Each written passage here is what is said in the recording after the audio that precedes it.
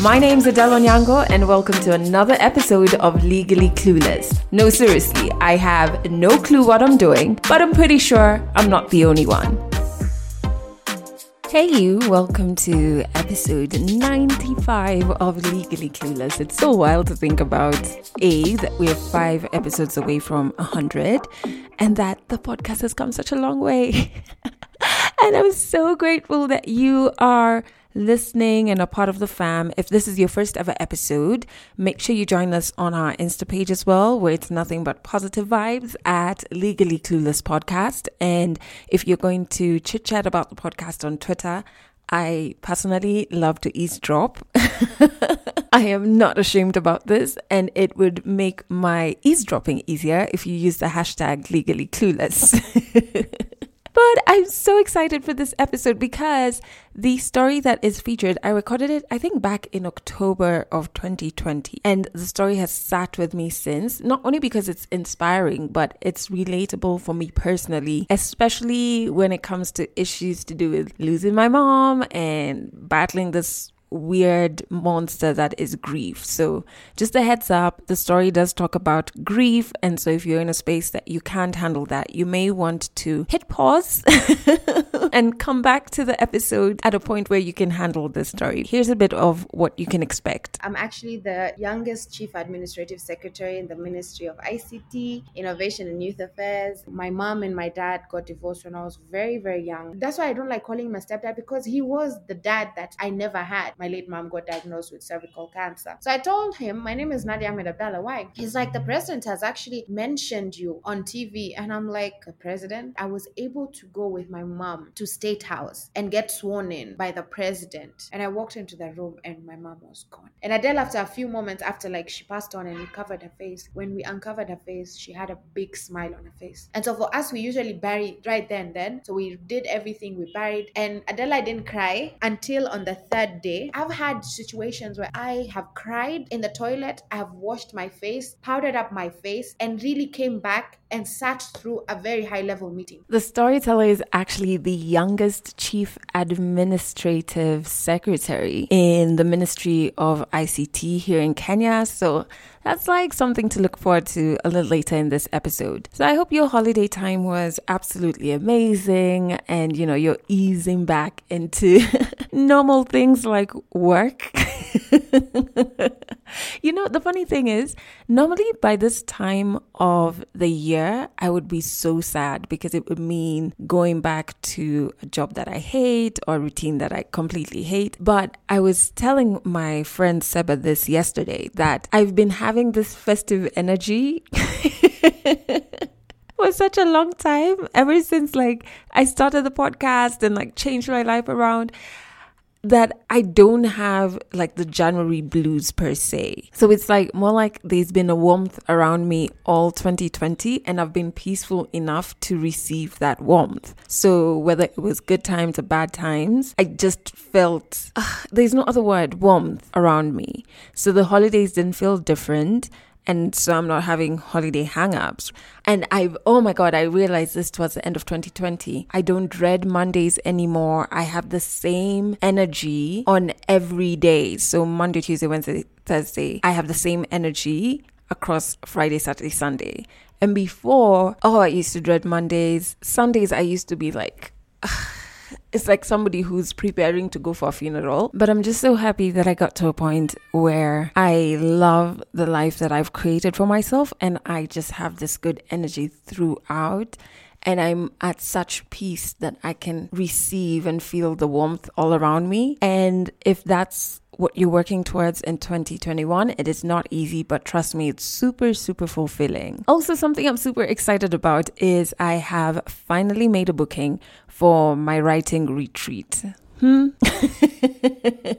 So let me rewind a bit just to explain this madness that is fear. I'm a poet, discovered poetry in high school, was writing for forever. And then over the last 10 years, just kind of didn't share as much of my poetry anymore out of fear, out of not having time, but also I just never thought that poetry is something that I can do, as a thing. And yesterday again, I was talking to my friend Seba, and we were just having like loads of wine, but conversations on like life, death, health, love, sex. We had like karaoke sessions, but we also talked about, because she is a fine artist, she's even shared her story on this podcast in past episodes. And we're talking about how after we turned 30, I refer to it as I came home to myself. Reason being, I came back to that 20-year-old who loved doing certain things like poetry, but then at the time, everything around me didn't have space for that. And you're trying to fit in and you're trying to do things the way you've seen others do it. And then you hit 30 and you realize, fuck that.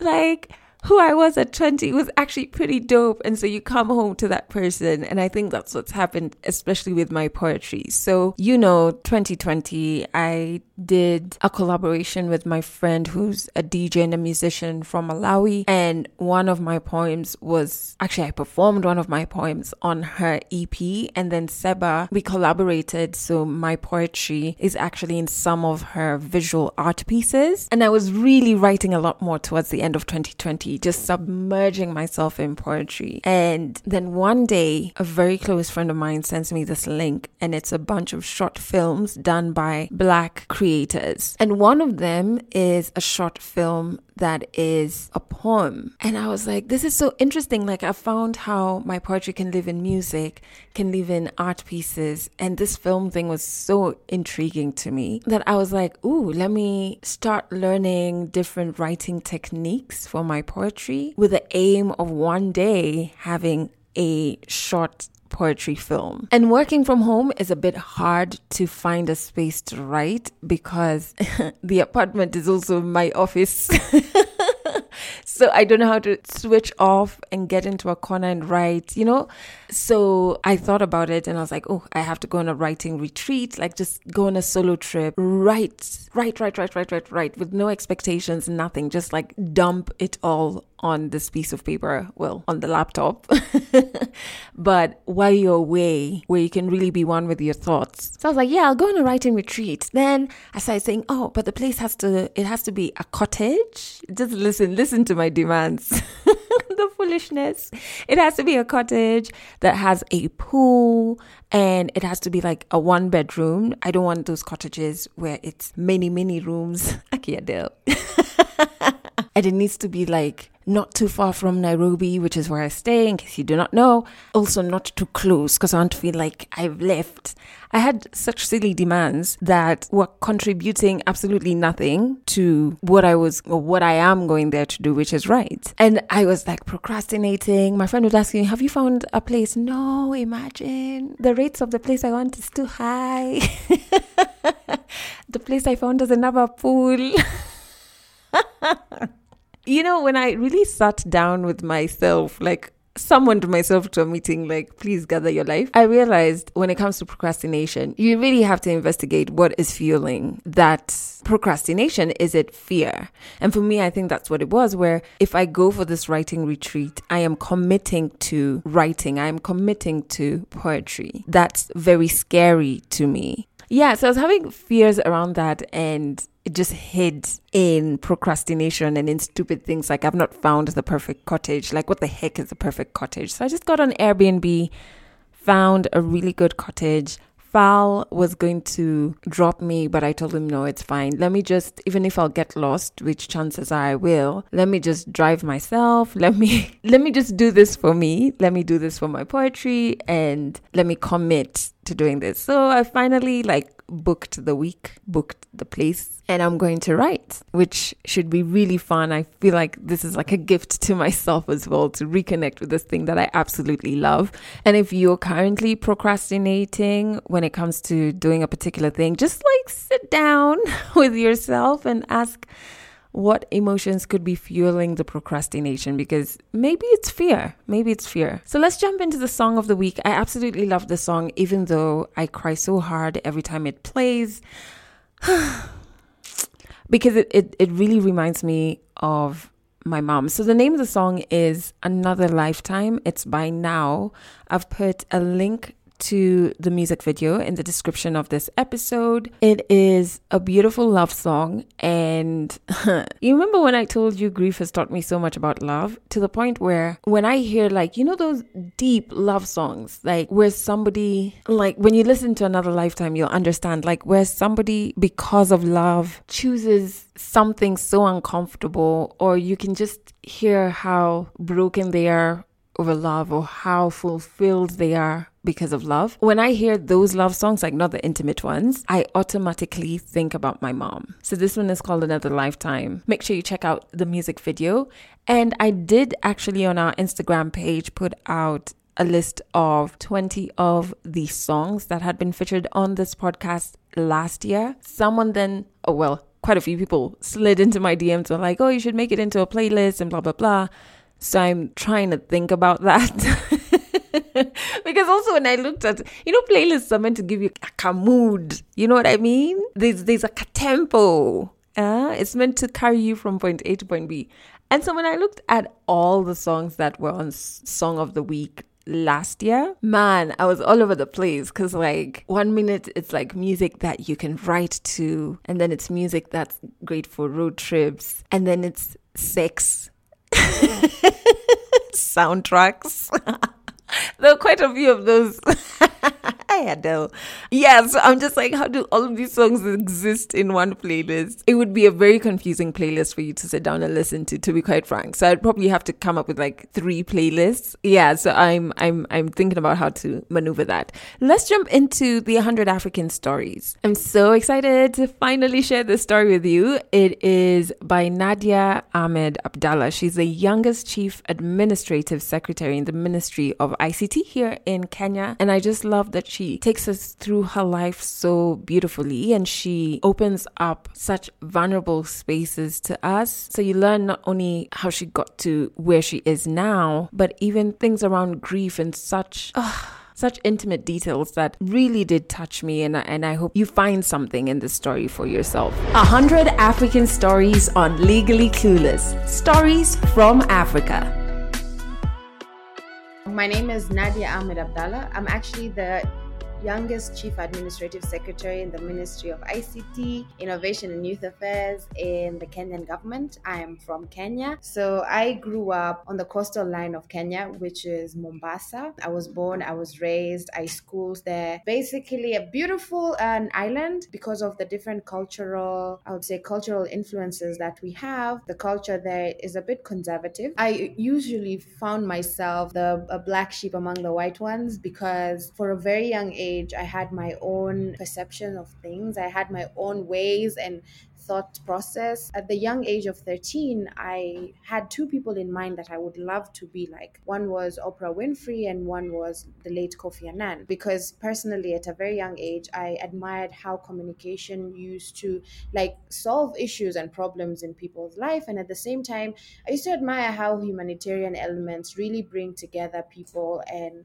just solve issues. I used to love challenging the status quo. I used to love challenging being a young Swahili woman in that particular area and being able to just be different and stand out. But at the same time, my confidence level was not really as right now. I used to always want to fit in, and this had a lot to do with, growing up in a mixed family, because my mom and my dad got divorced when I was very, very young. I think about 2 or 3, and then my mom got remarried again, and I was raised by my stepfather, which I think is a very amazing thing because he raised me and shaped me to who I am today. But at the same time, as a young child, I used to always think about, why is it that I don't belong in a normal family setup? Why is it that I'm doing things differently? Why is it that I cannot conform to the cultural elements and pillars of the place that I'm at? And as a young person and in the community we're in, we're not really allowed to talk or question or shape ourselves in different ways because there's really a thin line between what you want as a child and what your family and your culture and your society has already paved the way for you. My parents worked so hard to get me to school. So I went to primary, went to secondary, I did my university, and I also did my master's. So on that side, my family made sure like education was the most important element in my life. And what helped me is I used to journal a lot. I used to really write. I was to write, Dear Diary, this is what I feel. Dear Diary, that's what I feel. Dear Diary, why is it that I don't fit in? Why is it that I get bullied because of my weight? Why is it that I cannot fit in and to be in a certain cultural background? Just because I'm from mixed races, why can I not have my own cultural foundation and just be accepted for who I am? So I was in primary school, and I've always been a chubby young girl, and I can't remember which class it was, but there was a cartoon playing, I think on TV, that was called Fat Dog Mendoza. One person said, you look like Fat Dog Mendoza, and you can imagine, you're going through all the puberty that you can experience, and then someone calls you that. And so that really really dented my confidence, because I was always thinking, why was I born a chubby child, and why is it that I cannot like be with others? And in fact, I was chubby, but at the same time I was a very good swimmer, so it had to do a lot with just how my body was built, because I used to swim in races and everything. But I think the kids at that time, they just thought that, what, telling Nadia something like that is not going to affect her, but it did. So with my real dad, and I do remember my late mom and my stepdad, they were never against him, me communicating with him. In fact, they would never said anything negative, but it was the inconsistency that he had on his side that made me just detach even more, because I think at a certain point he was trying and everything, but it got to a time when he just disappeared, and my late mom focused more on how am I going to raise my child, and my stepdad stepped in and became a father. So for me, I wasn't now looking at communicating with him. It was more of, what, let me focus on this setup that I already had right now. But as I grew up now, especially when my mom passed away, I think now we are in communication in some sort of way, and I've learned to let go, because I had a lot of anger towards him, because how can you be alive and still not be able to take care of me? And I realized that whatever happened did not have anything to do with myself, because I think for a very long time I held it to myself. I was carrying this burden that maybe I'm the reason why they never worked out, and that's why I am where I am. And I was so bitter with him. But then I realized, again, our parents don't know better. They had their own issues and everything. So I just focused on just being that. And so I was very, very close to my mom, that she was like my mom and my dad. And then my stepdad was also my dad. So, you just brush it away. I was at my mom's and stepdad's wedding. I don't know what I was thinking back then, but I do know that I was happy for my mother, because, she found somebody who not only accepted and loved her, but also loved her child. And this is something that it's sometimes very rare to find somebody who does that. And my relationship with him at the beginning, when you're a young child and someone else comes in, at first you're not, you tend to like be very cold and stuff. But with time, my relationship with him became fantastic. He became my mentor. He became somebody who was, when he needed to step in, he would step in. I remember when I had any issues, I would just call him sometimes. He was always there. He would always tell me, whenever, whatever you need, you're my daughter, whatever you want, whatever advice you give. And we had these moments where we would sit down and he would ask me, from a very young age until today, he would still ask me, are you okay? What's going on? Why are you so quiet? I like that, because I think it was because of the experience that I had, my mom and my dad getting divorced. I became an independent young person, and a child, actually, I would say. So for me, I always knew that if I wanted to do something, talk to mommy. If I wanted this, talk to mommy. Even if I want something from my stepdad, but still talk to mommy first, then go to him. But then what I appreciate and like, and I think that's what solidified our relationship, is the efforts that he always used to put. And he always used to complain to my mom, like, Nadia needs to open up, and Nadia needs to talk to me and tell me. So, he would talk to me about his experiences in life. That's why I don't like calling him a stepdad, because he was the dad that I never had. And he stepped in every time that I needed him to step in. And until now, when I lost my mom, I remember I was so devastated. And he just said, you know what, the dynamics don't change. Just because mom is gone doesn't mean that you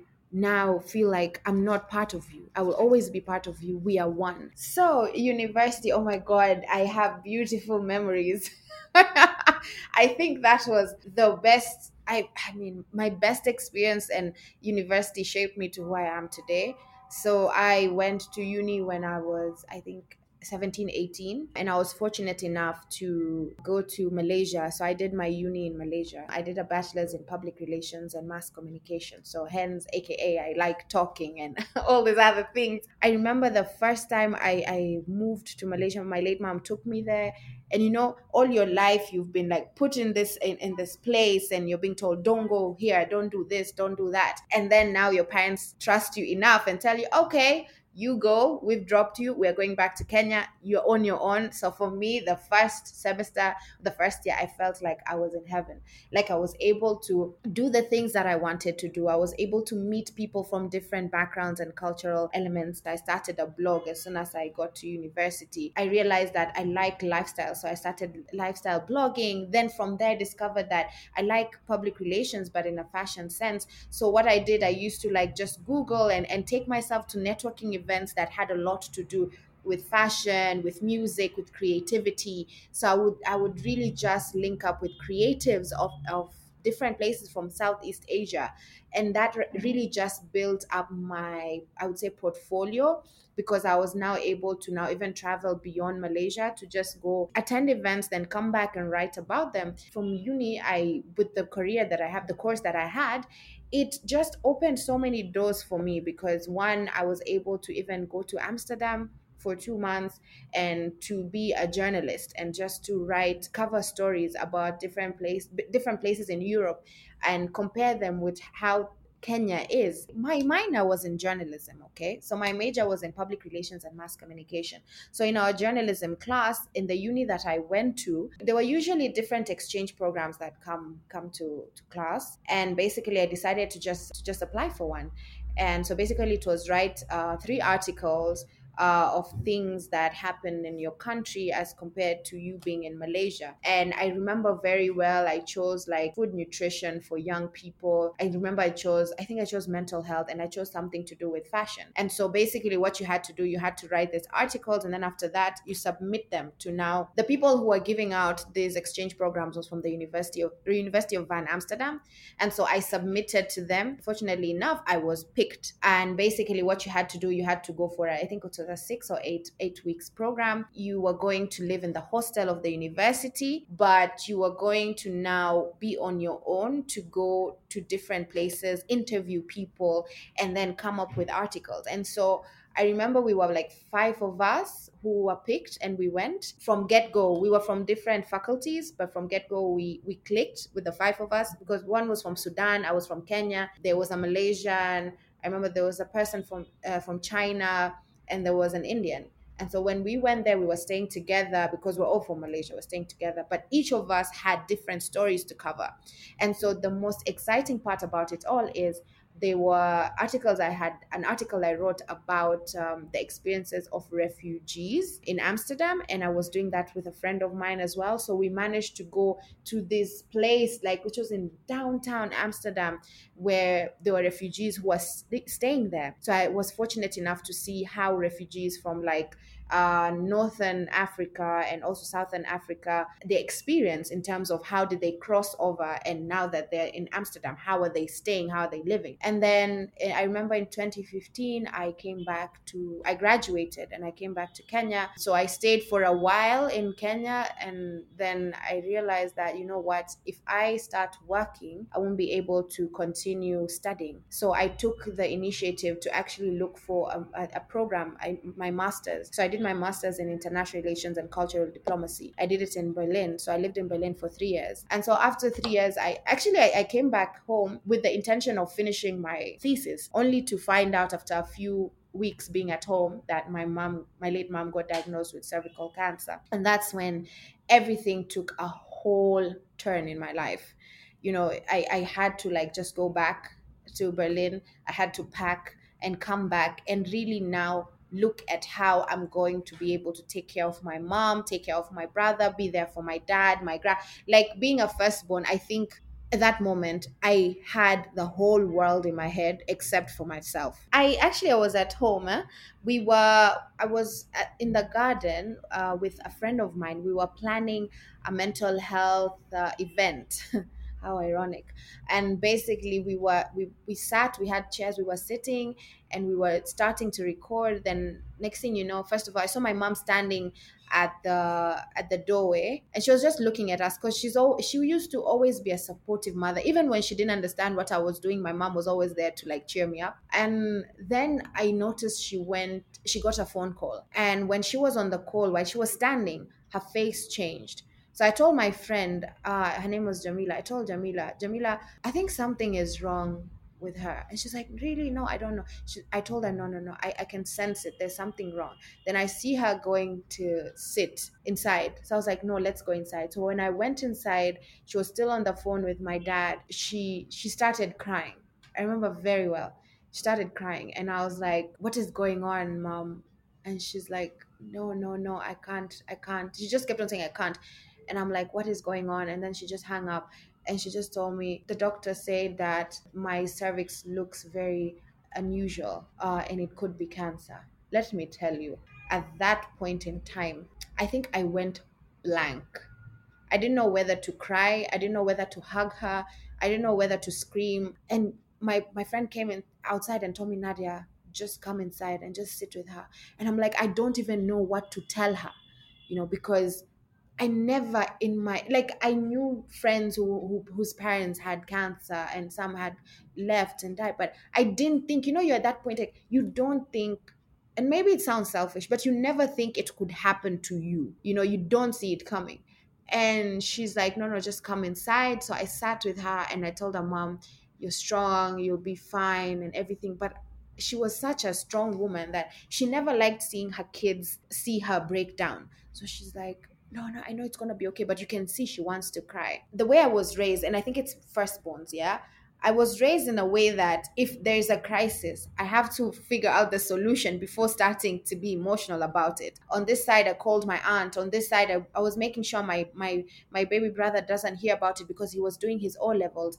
And then on this side, I was like, Mom, it's gonna be okay. We're gonna figure out a way. And on this side, I'm like, no, we're just gonna go to India. Like, I'm telling you, Adele, I was in robot mode. Like, for me, I just needed to deliver because that's the best way I knew how to do things. And so we worked everything out. The doctor, everything went smooth. The doctor recommended her a doctor in India because he had said that he would try to do something for her, but it wouldn't be complete because there are some things that Kenya didn't have that he needed to recommend her to go outside. And so for me, I just worked on her visa. I did this, I did that, blah, blah, blah. And at the same time, now I knew I couldn't go because I had to go back to Berlin. Now the trip to Berlin was the longest trip of my life. I called my friends, my two friends, and I was like, guys, this has happened to mom. I'm just coming back for like 2 weeks to pack my stuff, to pick up anything that I have, to stop the jobs application that I was looking for because I'm going back home. So the trip was so long. When I got to Berlin, the first thing I did when I saw my friends, I just broke down. I was like, how will I do this? How am I going to be able to make it?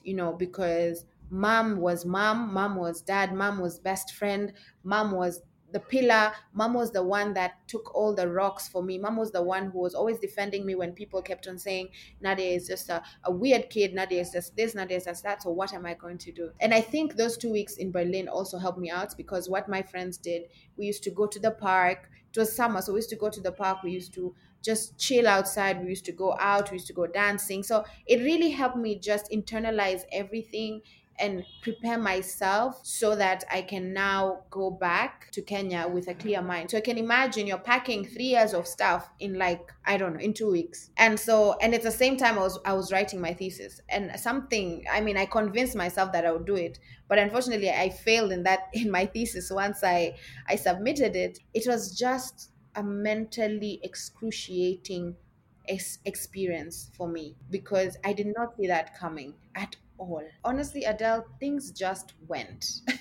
Like mom was going through her treatment, but she was always supporting. She would be like, yes, do that. So I before even getting into government, I was working a lot with the community. On one side, I was doing campaigns on GBV, doing campaigns on mental health, training young people on public speaking skills, training young people on leadership, mentoring young people, coming up with social events. At the same time, I was doing PR and branding. I mean, I was doing everything at the same time. I remember when my mom finished her chemo the first time, she used to come to my events. Sometimes I used to be in Nairobi. She used to like represent me in events in Mombasa. And then just things changed in January this year. And so last year, in I think it was in November, she had finished her six chemo cycles. And basically, what was supposed to happen, she was supposed to get checked to see if the tumor had gone because she had a malignant tumor. Now, after her cervix and everything was taken out, when she went for a 1 year checkup, they found out that there was a malignant tumor that was starting. And basically, they put her through chemo. So she did 6 cycles. The doctor said, do 6 cycles first. Then from there, we'll see if the tumor has gone, then we won't do it anymore. But if it hasn't, we'll do the 8. And so in November, when she finished the 6th cycle, she got checked and they found out that it's gone. The malignant tumor is gone. And so we were very happy. And at that time I was like, yeah, we have plans. So she was just trying to recover slowly. And I remember I had to go for some training. I had applied. I mean, Nadia applies for everything and anything. So I had applied for some training in China, and I went to China for 1 month. When I came back in on December. In January, somehow on 13th, if I'm not mistaken, or 14th, my life changed. I'm so grateful because my mom was still alive to see that. How did it change? One morning, a normal Swahili girl in Mombasa just gets a call, and a friend of mine asked me, Nadia, what is your full name? Because a lot of people used to know me as Nadia Nadi. So that was like my stage name. When it comes to the videos I do, campaigns that I do on the ground, it was Nadia Nadi. So I told him, my name is Nadia Ahmed Abdallah. Why? He's like, the president has actually mentioned you on TV. And I'm like, the president? Like, I never met the president. I never thought the president would ever do that. He's like, yeah, you should check. So the video was sent. And I remember calling my mom and I'm telling my mom, Ma, president mentioned my name. And she's like, Nadia, sometimes I support you in everything. But there's some things that you do and say that are just too funny. So right now, please stop messing around with me. And she didn't believe me. And I was like, Mom, really? He called me and apparently I got a job. And she's like, no way, just send me the video. So I sent her the video, and she's my cousin sister was with her. So my cousin sister tells me, like, my mom cried so much because she told her that she had worked so hard, sacrificed so much just for her to know that I will have a good thing that's going on for me. She told my cousin that, right now, if I even have to go, I know I will go with a light heart because Nadia has something that will be able to help her sustain herself and her brother. And so the epitome of everything was the fact that I was able to go with my mom to State House and get sworn in by the president, and she would be able to see that. And I remember she was in so much pain, but the lady stayed through the whole day, and she saw me getting sworn in. She met the president. I remember even the president was there, and he was informed my mom had cancer. So even the president had spoke to her a few words, but you could see that she was so happy that after so many years, after fighting and holding the one daughter that she had, she was able to see everything. And so a lot of people ask me, how did I get into government? I did not apply, or I did not put my name, or I did not lobby. This thing, for me, it just came out of nowhere, out of barely nowhere. But for me, the highlight is the fact that even now that she's in her grave and she's resting, she smiles every time because she knows she saw me, she saw me getting something that she's always wished. It might not have been in government, but she's always wished that she was able to see all her sacrifices that she made. And basically, she passed on June 5th. I mean, Adele, if I tell you how God is so wonderful, because he got me to see her, because I was in Mombasa, mind you. I was in Mombasa when my mom was now getting worse. Remember, I left, I had to go do some work in Mombasa. And that day that I left in the morning, I told her, Mom, I can stay. She told me, no. She told me something that really got me so worried. She's like, I've worked so hard to see you where you are today, so you go out there, you go work, you go build a name for yourself, and you go and try as much to be able to take care of your brother. And I just looked at her and I'm like, Ma, I can stay. She's like, listen, I'm so sick and tired of seeing your face. Can you please go?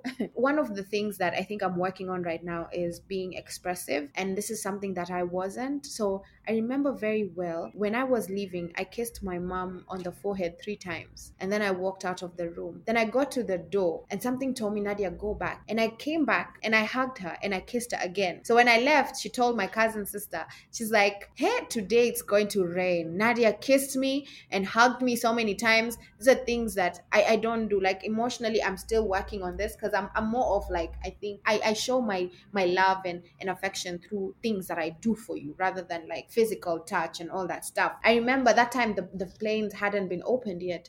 I remember Adele, I was in the car and I was heading to Mombasa, and I kid you not, I cried the whole way from Nairobi to Mombasa. And I was with my friend in the car, and she was like, I just told her, I feel like this is the last time I'm seeing mom. I don't know why. I just had that strong feeling.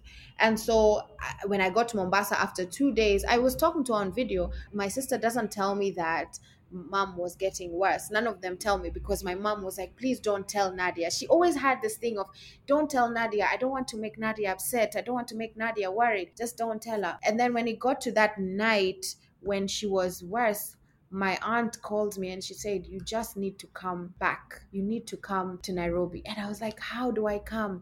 At this point in time, it's late and everything. I'll just figure out a way in the morning. And I remember in the morning, I went to my mom's best friend. She's like a godmother to me. I was there and I told her, mom is not okay, this and that. And she's like, yeah, we know. Then I get this call, a video call, and I see my mom. And that was when I was like, I don't know what I'll do. I'll make mountains move. I'll do everything, but I need to go to Nairobi. And I remember I called one of my very close friend who's also like a family, who is family to me, and I told him, okay, so for us we call, when you're in your deathbed, we call it sakratul maut. And so my mom was in her sakratul maut. Her ability to speak was gone. She was just like making, like, how when someone is, she was just there, that that this person is going in time.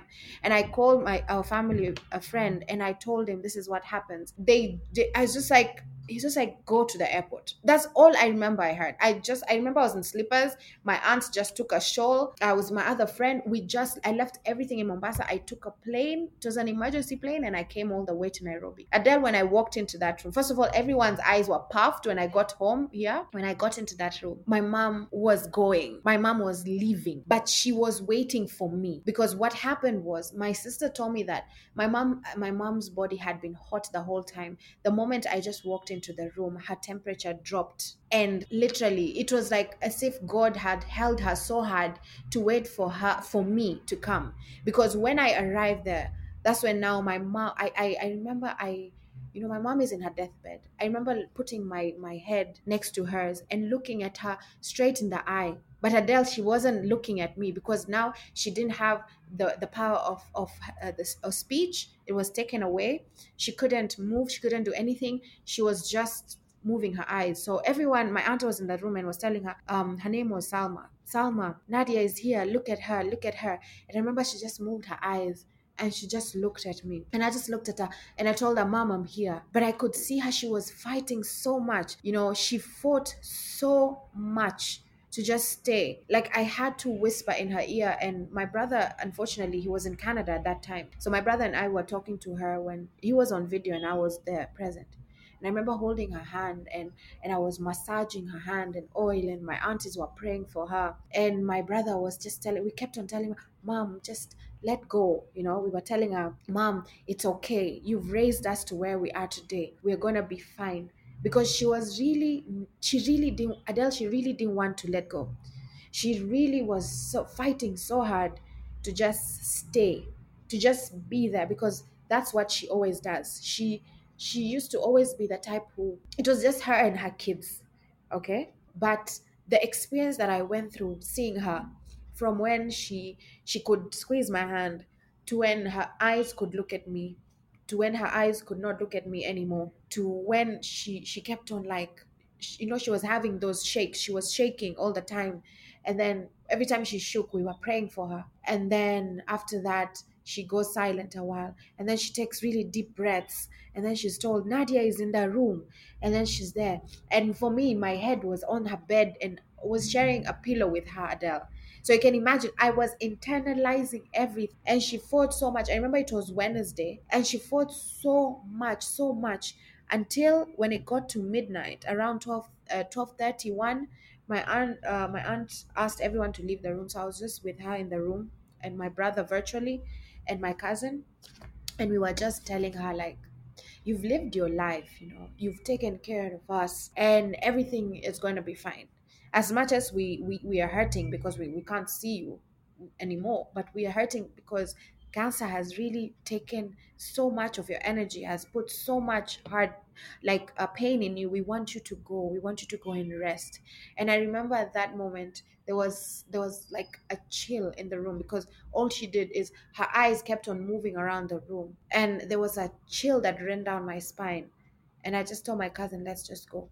And I remember I got into a deep sleep, Adele, for 5 minutes. 5 minutes of deep sleep. When I woke up, I saw my aunt calling me to the room. And I walked into the room, and my mom was gone. So she didn't even want us to see her go. And I remember very well, my aunt sat me down when she told me she's gone. And she just told me, Nadia, look at me. And I looked at her. And I remember my aunt telling me to recite some few prayers. And I believe it is those prayers that gave me the strength to be able to now make sure everything was okay. And Adele, after a few moments after, like, she passed on and we covered her face, when we uncovered her face, she had a big smile on her face. My mom had the biggest smile I've ever seen. And that was what really comforted me, because I was like, she's left smiling, knowing that everything is gonna be okay because we have everything going on. And so for us, we usually bury right then. So we did everything, we buried. And Adela didn't cry until on the third day, when we had prayers and we had lunch with family. And that was the day I cried like a baby. I will never forget that day in my life, because I just felt so overwhelmed. I went into the room. My mom's best friend came to me. She held me. And when she held me, Adele, I just broke down so much. And until today, every day, as we speak, I'm even breaking down. The other week, whenever if I hear a song, I break down. Grief doesn't have a manual, okay? 1 minute I'm fine, I'm smiling, I have my lipstick on, I'm really delivering speeches, and I'm talking, and I'm working, and I'm putting my A game on. The next minute, I'm crying, I'm breaking down. I've had situations where, Adele, I have cried in the toilet, I have washed my face, powdered up my face, and really came back and sat through a very high level meeting. And if I'm asked, I say I have a flu or I have a reaction. Then later, the people that I really trust, I tell them this is what happened. So when it gets tough, I openly tell, if it's my CS, I tell him. If it's the people I'm working with, I tell them. I tell them I'm not okay. I tell them this is what happened. So every time, like when it's almost 5th of June today, and so funny, I'm just realizing it that today is 5th of October. It marks 5 months since my mom left. So every 5th of every month, it's a very emotional time for me. Grief just hits you when you least expect it. And when it does, you have to be ready to, one, accept it, and two, know that people around you should also make it okay. I think one of the top mantra is really just being you, like owning you and just being great at it. Just accept who you are. Just accept that situation that you're in. You see, even for me, whether it's now the situation that I'm in, or before, when I didn't have a job and I was still juggling and I was still looking at ways and things to do, just accept it. And then a second mantra that I've really built on and I've really gotten is being unapologetic with your emotions, being unapologetic with your well-being, with your mental capacity. I mean, yes, everyone has a blueprint of how, oh, you shouldn't do this, you should do this. And I talk to a lot of young people, and they're all about, oh my God, there's so much that I need to do that my mental health comes in second or third. And that's not the case. Like, at the end of the day, if you're not mentally stable, no matter what opportunity that you get, no matter what thing that you do, you're just not going to make it. So you just have to be unapologetic at everything. You can actually just do it if you are self-aware of what you really are into. Trust, belief, drive, ambition. It comes from yourself. It comes from believing in who you are, and just standing firm for what it is that you want to achieve. But I embrace every flaw. I embrace every fear.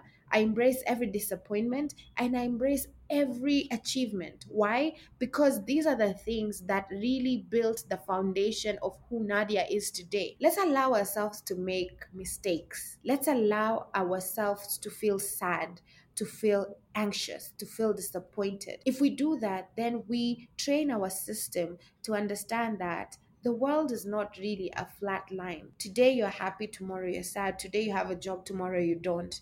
Today you're struggling, tomorrow you're not. Today you're married, tomorrow you're not. Like, it's different things. It is okay not to be okay. It is okay to have depression, to feel depressed. It's okay to go out and seek a therapist, or it's okay to just cry. I mean, we're having this interview right now on the podcast, and I've been crying, and I have to go for a meeting, and it's fine because I'm not a machine, I'm a human being.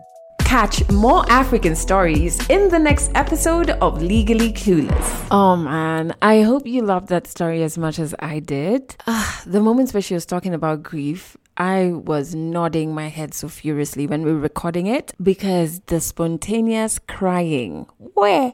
I remember when my mom passed away, I was working at 1FM. That was my first official radio job. And I only took 2 weeks off of work. She's died, and there's meetings in the house, then there's the burial. I only took 2 weeks off. When I got back to work, it was so hard. And at the time, I didn't have a co-host. It was so hard. I remember one day crying when I got to the reception, and the receptionist was just like, "What has happened to you in the lifts? Who has hurt you? What has happened?" And there were moments where in studio, I would just burst out crying. Like, while people are hearing songs, me, I'm crying. And then when the song ends and it's time for me to speak, I would speak, go into a song, cry again. Like, my producer just was not sure of how to handle the entire situation. He was one of those guys who freezes when he sees a chick crying. But also, in his defense, I do also understand how watching somebody battle grief can be paralyzing, because the only thing that's going to make it all right for them is if this person comes back from the dead, and they're not about to do that. So you're just like, how do I make this better? Yeah, but it was very hard, and I couldn't articulate that fresh into grief what I was going through. Now I can. Now I'm less bothered by, if people see me cry, it's gonna lead to a conversation. No, I just don't give a damn. Like, when the tears have come, they have come, and we are all going to sit with these tears. So yeah, I completely identified with a lot of the stuff she talked about, especially around grief. And if you want to connect with Nadia, she's pretty active on Instagram, and she's just good energy. So I've put a link to her Instagram page in the description of this episode. If you want to share your story as well on this podcast, all you have to do is record a 1-minute story demo. Tell me a bit about the story you want to share, and send that via WhatsApp to the Legally Clueless hotline number, which is +254 768 628 790. That's also the number you can send your audio notes to if you hear something on this podcast that you absolutely relate with and you want to talk about it. Imagine this space is for us. Hi, Adele. I always say I'm going to send in a voice note, but I never do. I've been a fan of Legally Clueless for the longest time. I feel like I was one of the first people to discover your podcast. I mean, I remember old episodes, like the lady who had bought her boyfriend at the time curtains worth 60,000. Your episodes have made me laugh, made me cry, made me think. So it's really been a pleasure. This voice note is actually for Mercy. I found her story really powerful. I personally think that the universe is trying to nudge her in the direction of her passions, her true passion, which seems to be journalism and the humanities. And I want to encourage her to have the courage to pursue those interests with as much vigor as she's trying to pursue the finance and the accounting, and not be afraid to give the journalism route all that she has. And thank her for sharing her story. Oh man, thank you so much. Those are such kind words. I will definitely make sure I send that to Mercy. And in case you're wondering what story she's talking about, it's a story by Mercy that you can find in episode 88 of this podcast. And it was quite true. It was a very powerful story. So make sure you check it out in case you haven't. And I really do appreciate all the messages that you send onto the Legally Clueless hotline number. And again, I must apologize that I take quite a long time to respond to everybody, but it's because I want to personally respond to each and every one of you and want to be present when I'm responding. Man, you should see me when I'm responding to your messages. Frankincense burning, setting the mood.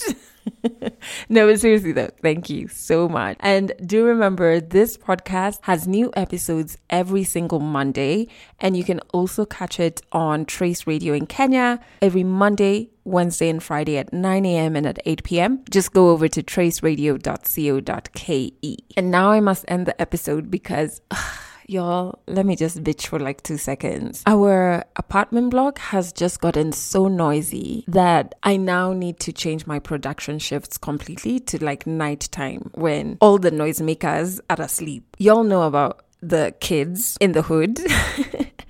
Especially Ayub, who just learned his name and has decided to sing it nonstop. Then there's my neighbor and her water pump that she turns on forever. Like, how much water are you pumping, sis? How much? Now we have a new noisemaker who is our new nighttime guard. Oh my God, that man talks so much. Like right now, he's here because there's a shift changeover happening. This man is speaking so loudly. I have told him 3 times, please reduce your volume. Like, I'm not even telling you, because the story sounds like it must be hot. So I'm not telling you not to talk. I'm just saying, A, can you please talk away from this particular window? And if you don't want to do that, can you just like reduce the volume? Vent over, episode over. Thank you for being part of the Legally Clueless fam. That's it for this episode of Legally Clueless. You can share this podcast with your friends. You can keep it for yourself. I'm not judging. Just make sure you're here next week for the next episode.